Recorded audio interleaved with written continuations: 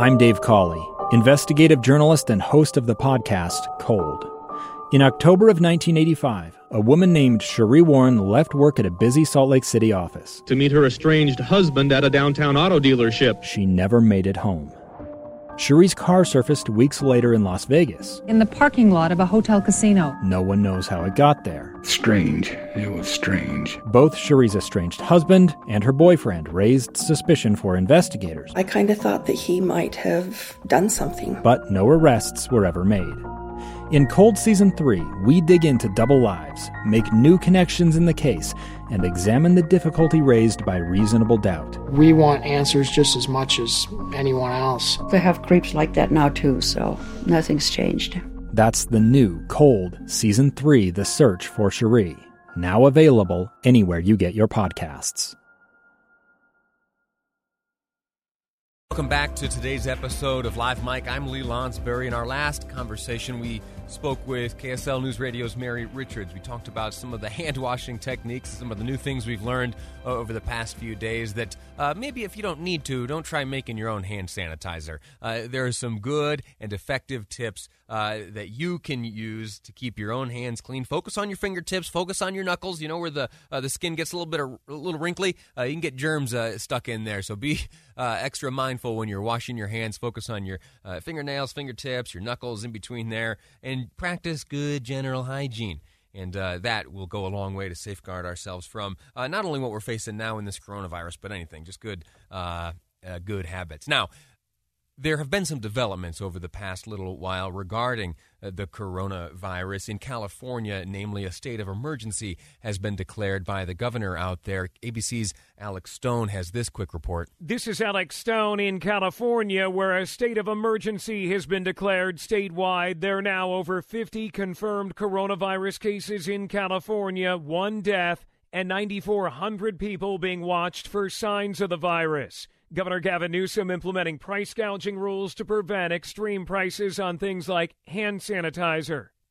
During that declaration, the governor made this statement. The proclamation is to serve to help advance our resources, to loosen up our regulatory environment, to provide some clarity in terms of jurisdiction and oversight capacity as it relates to the access and utilization of state properties. You heard the governor say there that this declaration helps free up some resources and make some of their capabilities a little more nimble. We're going to get back to that point in just a moment. Before we do, though, here again is the governor of California giving a sense of how folks have been impacted thus far by the virus in the state. That number as of today is 53. I'll remind you that includes 24 individuals that were repatriated in the state of California, 29 individuals that have subsequently been tested positive.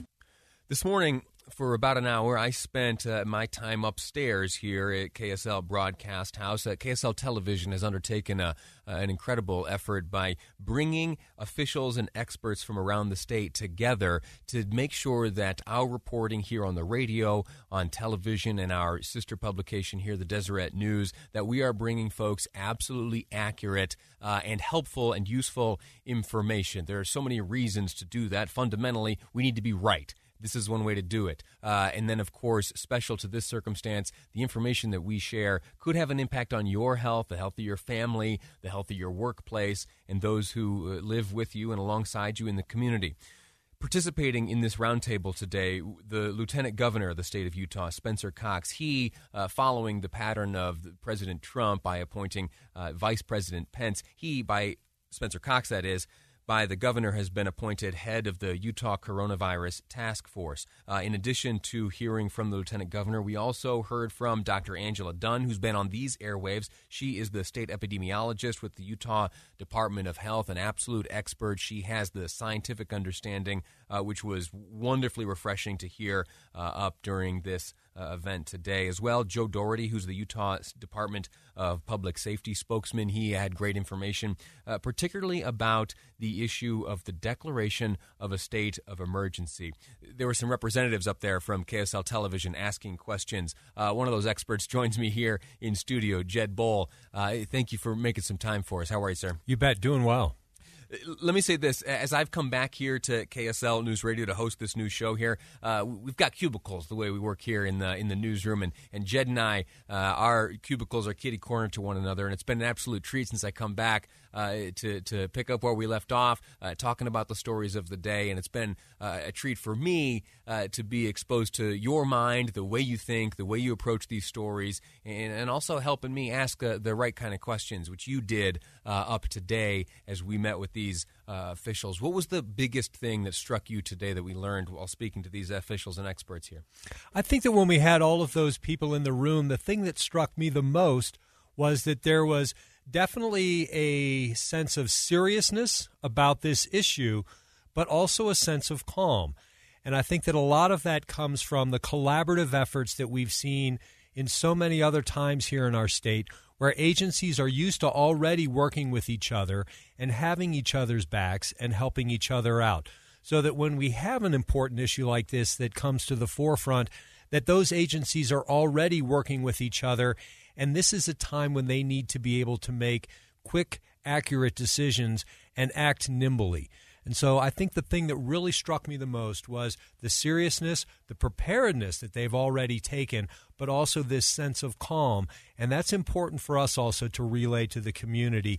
And that's really the reason that our news director at KSL Television wanted to bring all of these people together into the room so that we can stay connected with them and share the information that they're bringing to us with our viewers and our listeners throughout this. In the scope of this collection of individuals, it goes beyond, I think, the things that we, or the people and departments that we would think of normally. There were representatives from the Labor Commission. Now, what is labor? Where do they fit into this? And it was a fascinating point, and it is a call to both employers and employees. Eric Olson with the Utah Labor Division or Commission up there, he told us that employers ought to review or create leave policies. And employees ought to be up to speed on what those policies are. It was important to the Labor Commission that these employers be mindful of some of the fears that folks might hold with this, in the face of this coronavirus. And so that it was fascinating. Not only the lieutenant governor who's spearheading this task force, the epidemiologist who, of course, has a central role in all of this as the state responds, but also folks like Carolyn Gano with the Utah Transit Authority talking about the different measures that are being taken on tracks and Front Runner to keep folks safe. They've upped the potency of the disinfectant that they're using on the trains. Right. Well, and I think that one of the things that that was brought out from the interest of the Labor Commission is that in the event that people do start getting sick in our community, and we now believe that is inevitable, but it's important that we don't come into conflict with our employers, and that employers are ready for this. We've been telling people, if you're sick, stay home. For many of us who have good leave and sick policies, that's an easy decision to make. For so many in our community, that is not an easy decision to make. People have personal time off where they have to weigh, well, if I'm sick, am I going to stay home? That means canceling my vacation with my kids in 2 weeks. Or missing rent. Right. So, and that's another thing that the lieutenant governor talked about, that one of their primary concerns as we enter into this is that we have vulnerable populations in all of our communities. People who, the working poor is who we're talking about. So many people who cannot make a decision to stay home because that impacts their paycheck. So as a community, we have to be prepared for that. Our churches, our schools, and our businesses, without panicking, need to look ahead and ask themselves, am I prepared for how this may play out if a lot of people start getting sick? Absolutely. We have just a moment left here. I want to, before we part ways here, talk about what was explained to us regarding the declaration of a state of emergency, what it means and what it doesn't mean. How were you struck by that discussion? Well, certainly we've had declarations of emergency before here in our state. This declaration of emergency enables the state to free up monies that it might use in order to respond to a coronavirus outbreak in our community. Again, and it's important to restate this, that right now the risk of catching the coronavirus here in Utah remains very low. Zero community transmissions. Exactly. That being someone catching the virus from someone who hasn't either traveled to or been to or come in contact with someone from, say, a China or a South Korea or I guess in Italy now and other areas. But we're also smart people, and people throughout our community understand that there are people getting off of planes from Seattle and people getting off of planes from California who may have the virus and may not know it. So that virus may already be circulating here, even though there have not been positive tests. And in much the same way that we respond to the flu, what that means for all of us today right now is keep your personal distance from people, wash your hands frequently, and use that hand sanitizer as well. Lee, I brought you your very own personal 2-ounce container that you can carry around in your pocket. Wonderful. I picked that up in services on the way here. But those are the kinds of precautions that we should take without panicking. Outstanding. We'll leave it at that. Jed Boal, sir, I'm grateful to you for your work. I'm grateful to you for the great questions you asked up there during this roundtable discussion.